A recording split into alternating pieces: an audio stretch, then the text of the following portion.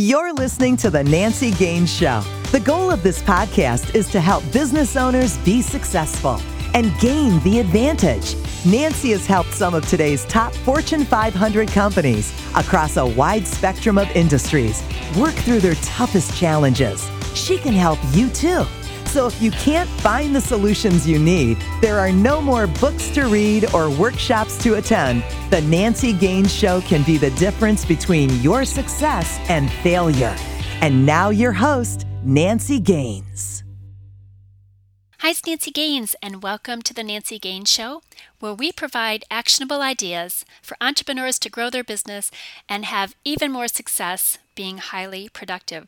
So the focus of today's podcast is my journey with a virtual assistant. First, let me tell you, I can't believe I skipped the podcast last Wednesday. I fully intended to do one when I was on vacation in Beaver Creek skiing with my husband, but I forgot to pack my headset.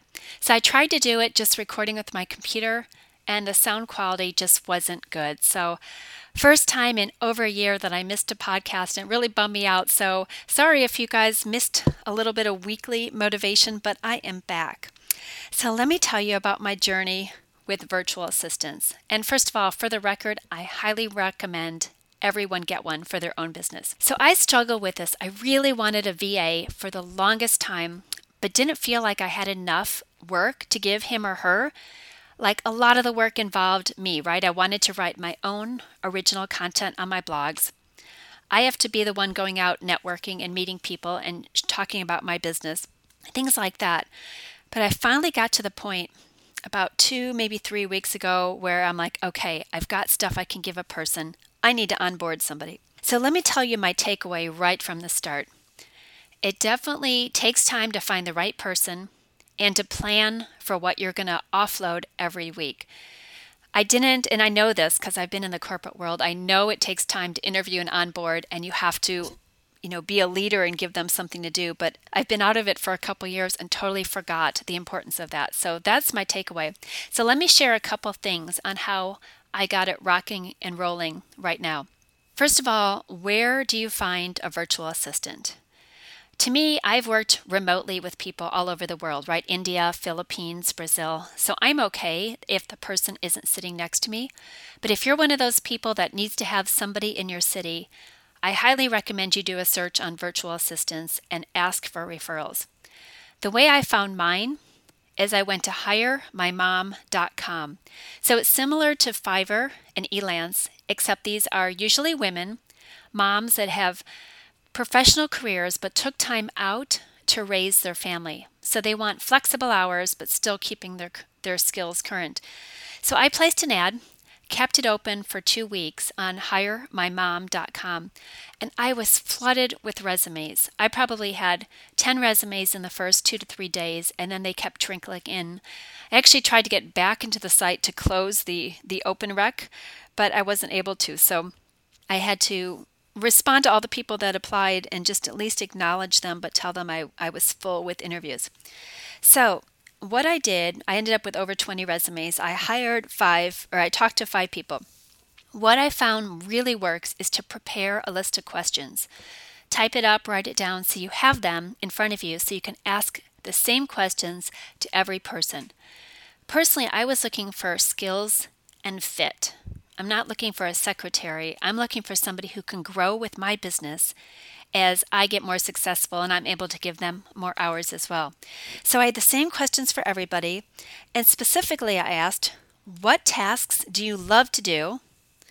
And which ones do you not like as much? Because I want to work with somebody who wants to do where I need help versus just general stuff. So those were really good questions. I kind of asked a lot about social media because that's hot.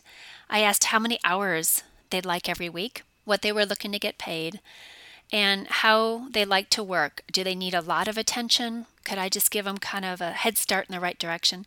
So it was a really good experience, and I haven't interviewed in years, so I was a little rusty, but got in the flow quickly. You also want to ask about maybe references. Now, personally, I didn't check for references because I felt a pretty good fit with the person that I picked, so I didn't check for references. But if you're going to be giving confidential information and exposure to stuff, you may want to run a background check with their permission, of course. The other thing I did is for the few areas that I'm sharing with my VA, I changed my password so they don't have access to my other passwords, just to make it super easy for them. So that is how I actually found somebody. And again, I had like 5 interviews and narrowed it down to 1 or 2 people. The next thing is how to actually work with them. How do you schedule stuff? I asked that in my interview questions. How do you want to be given work? And many of the VAs love the Google Drive. So that's what I've been doing. And what I found that works to make it highly productive is I made folders, and I prioritized the folders in the name. So the first folder, the absolute thing I have to get done, I named that, folder 1, and then the next is folder 2, folder 3, folder 4, and as the task got complete, I would just delete that folder so it wasn't confusing. The other thing I found about folders is it's super easy to tell when somebody goes in there and actually touches them. So you can see if somebody's been viewing the folders, doing the work you assigned or not. So very telling. A couple of the VAs I talked to recommended some sort of tracking software. So if you really want to watch everything your person's doing, they can turn on this recording software before they do an activity and then turn it off. To me, that was overkill. I always hire people that I trust, but for you, if you need to be in the details, you may want to look into some of this tracking software. I did not get the name, but it is out there, which is kind of cool. The other question I asked is how many hours they'd like to work every week. Most were looking for 20 to 30. Now, right now, I don't have that much work to give them, but what I asked is, would it be okay if we tag team with other people looking for VAs? Now, specifically, I've got a few friends here in Denver. We were just chatting a couple weeks ago, and everybody wanted a VA. So I was able to refer different people to my virtual assistant. But in general, some just want to work with one person, and some are a little bit more flexible and can juggle multiple people and multiple styles. So definitely, if you don't have enough work or you don't feel you have enough work, start with just maybe 5 hours a week and refer your person to other people so they can get their hours. What I found is I need to be very clear in my directions, at least at the start, until we get into a groove and get to know each other's style. So for the first week, I spent a lot of time preparing exactly what I needed done so that the person can get familiar with my style. After a while, I'm sure just a quick phone call will be great and we can work together. But it did take a lot of time for me to think through what I wanted to give my person the first week. Now, the first person I worked with didn't quite work out, so I had to switch midstream, but luckily I already had the task prepared.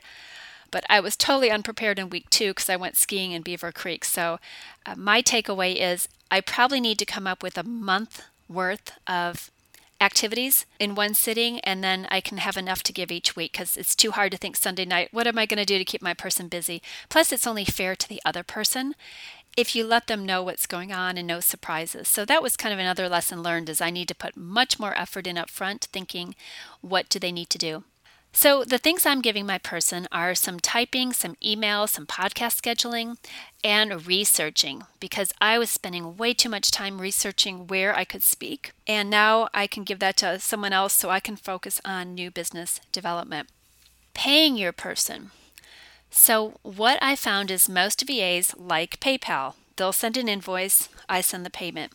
So in the United States, if you pay somebody over $600 in a year, you do need to file a tax form and also get their tax information, their social security number or tax ID. It's probably different in other countries. I'm not familiar with that. But definitely remember, once you hit $600, you can't pay them anymore until you get their social security number.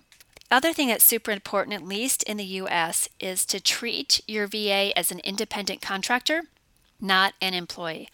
Now, the IRS has got tons of information on this, but generally, if you are going to tell them exactly what to do, in what manner, they are an employee and not a contractor, which means you've got a lot of taxes to pay for them and maybe even benefits. So I can't go into all that on this call, but definitely check with your accountant or even just the irs.gov website to figure out what's an independent contractor and what isn't. So the lessons learned, again, I need to plan ahead, and I encourage you to figure out what you're going to give your person each and every week until you get into a routine, or you're going to be struggling Monday morning and they're going to get frustrated. They don't know where they're going. So those are my experiences with my virtual assistant. I'm super excited to grow with her. Her name's Krista. and maybe she'll even listen to this podcast and share it on her social media. But let me share a couple of events that are coming up in March. First, I've been asked to be on a webinar on Wednesday, the 16th at 11 a.m. Denver time. So this is going to be 6 business experts that are going to help small business owners really rock their business. There's some online, there is networking, there's a couple of attorneys, financial people. So great webinar, no cost for this, and it starts at 11 a.m. Denver time, Wednesday the 16th. I am starting my own webinar series where I'm going to have a guest similar to the podcast, except we're going to have slides. And my first webinar guest is Amy Samados. She is going to rock your world on sales. She is an amazing person. She's an author, and she's going to tell you great ways to really improve your sales, which we all need in our small business, right? That's Wednesday, March 23rd, 6 p.m. Denver time. I'm doing a live event in Denver. I just set out a press release this morning that got picked up by quite a few people. It's part 2 of the Ultimate Business Bootcamp. So the first one in February was awesome. It was sold out. The energy was nuts in the room. We talked about sales and marketing. This time we're going to talk about automating your business and systemizing it. I see too many business owners trying to do it all manually. So I'm going to show you some great ways that things just happen without you, so you can take a vacation day without thinking about your business. So that is in Denver, Friday, March 18th, 9:45 a.m. in Lakewood. And finally, April, I'm going to be starting a group coaching on list building. This is one of the things that you can automate in your business. So I'm going to talk about the strategy, why a list is important, how to actually build it, and most importantly, what to do with it. Too many people are sitting on an amazing list of people and they're just leaving money on the table. So that is my group coaching event, starts in April. All of this you can find on my website, nancygaines.com, or send me a personal email, nancy@nancygaines.com, and I'd be happy to answer any of your questions. So please check out the webinar, come visit the Denver event, join the group coaching, and until next time, go out and gain the advantage. You've been listening to The Nancy Gaines Show, where you can gain the advantage. To schedule a VIP strategy day or speed consulting session with Nancy, connect with her on her website, nancygaines.com. That's Nancy, Gaines.com. On Twitter, Nancy L. Gaines. And on LinkedIn, Nancy Gaines. Be sure to check back on Nancy's website for new episodes. Until next time, you've been listening to The Nancy Gaines Show. Go out and gain the advantage.